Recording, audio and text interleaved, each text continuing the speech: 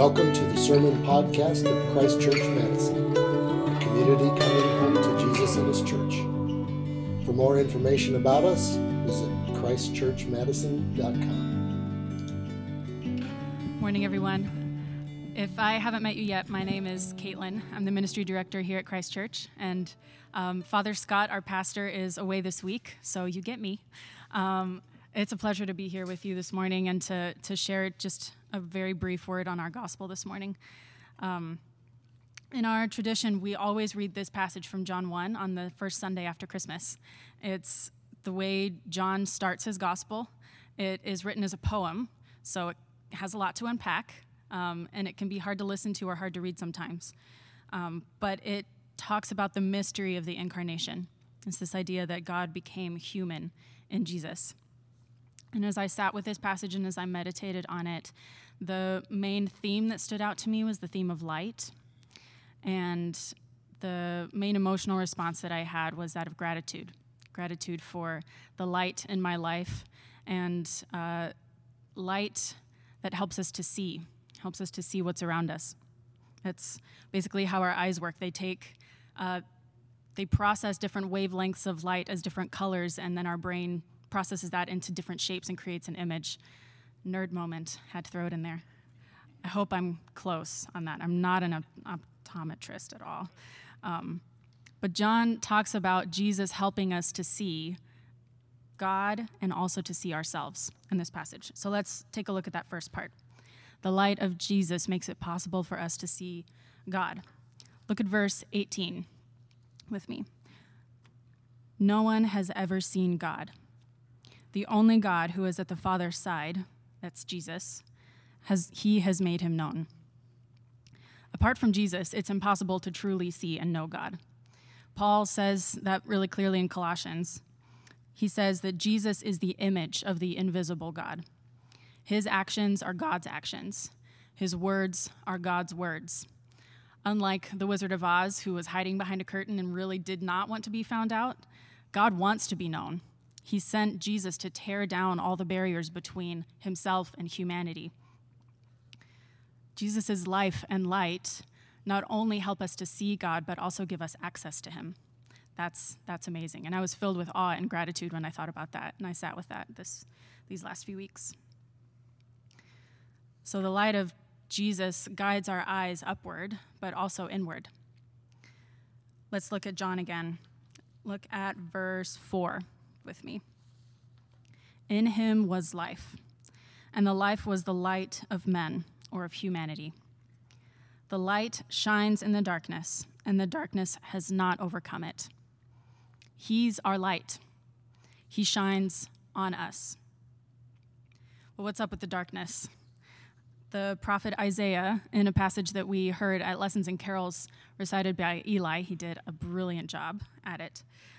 In that passage, the prophet Isaiah says, "The people who have walked in darkness have seen a great light." Walking in darkness can either be like blundering around, not knowing what's around you, or it could also mean actively participating in the darkness of sin and evil. Jesus' light allows us to see what we're doing, to actually recognize what it is that we're doing. And he also exposes our brokenness. Like a surgeon who shines a bright light on the part that needs to be fixed, that's broken, Jesus does that on our lives too. But that does sound kind of scary. Who wants to have their dark side illuminated, right? The good news is, though, that Jesus doesn't stop at highlighting our sin. The good news is that he overcomes it with his light. He expels the darkness. Look at verse 12. For those who receive him, he gives the right to become children of God. Again, I was just struck with awe and gratitude as I sat with this. I'm so thankful to know that I belong to God and that darkness has not overcome the light in my life. So that's Christmas. Jesus is the light of the world who allows us to truly know God and to see ourselves. But in the Sermon on the Mount, which we'll be studying together for the next few months, Jesus says something astonishing. He says, "You are the light of the world." That's us, church.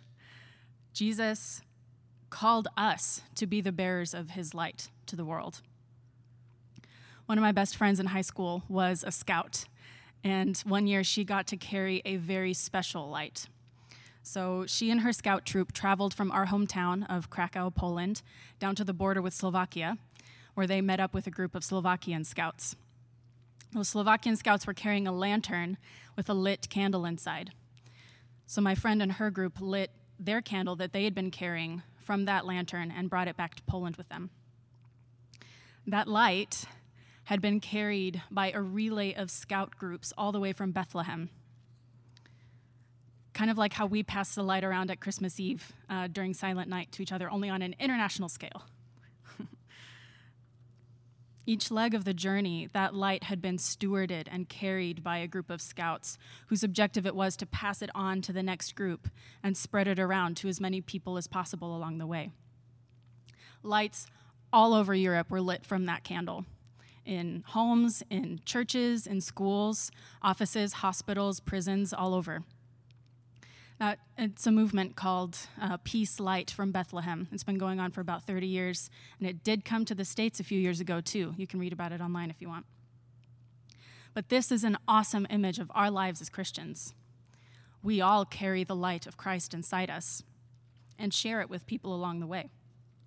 We are trying to pass the light on to the next generation and spread it around to as many people as possible around us.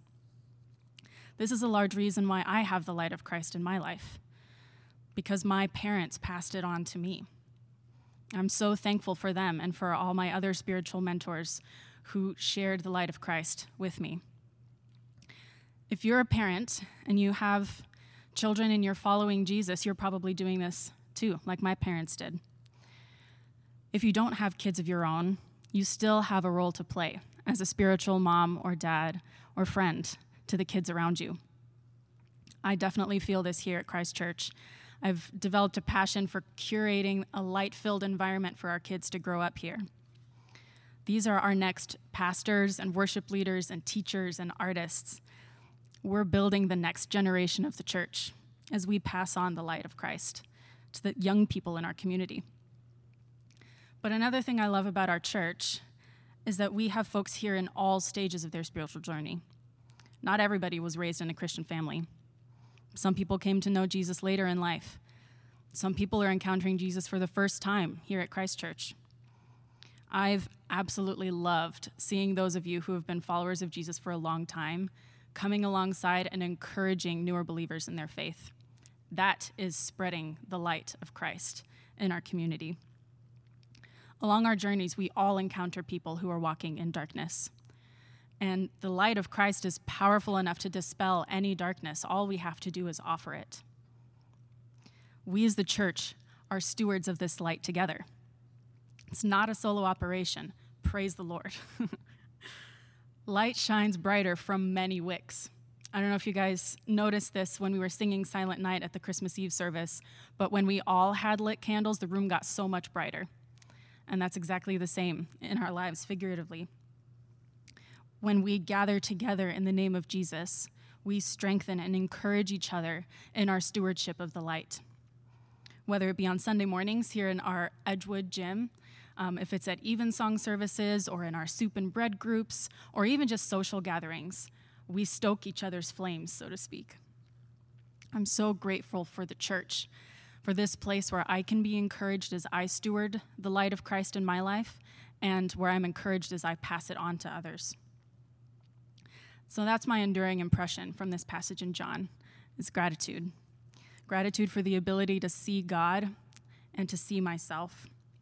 Gratitude for the light that illuminates the darkness in my life and confirms my identity as belonging to God. Gratitude for the stewards of the light in my life who passed it on to me. And also gratitude for this opportunity that I have to pass the light on to others. In the season ahead, starting with the Feast of Epiphany, which we'll be celebrating next Sunday, we'll talk more about Jesus being revealed as the light of the world. If you're a follower of Jesus, I hope that this morning you're encouraged as you steward the light in your life. If that doesn't describe you, I want you to know that we're so glad that you're here And like I said, there are people here on all stages of their spiritual journey, so you are not alone. Jesus is the true light, which gives light to everyone, and he's available to you too. I'd like to close with the collect that we'll be praying later in the service. I had written all of this and then looked at the collect and was absolutely blown away by how perfectly it matched what I was talking about. So would you pray with me? Almighty God, you have poured upon us the new light of your incarnate word. Grant that this light, kindled in our hearts, may shine forth in our lives. Through Jesus Christ our Lord, who lives and reigns with you in the unity of the Holy Spirit, one God, now and forever. Amen.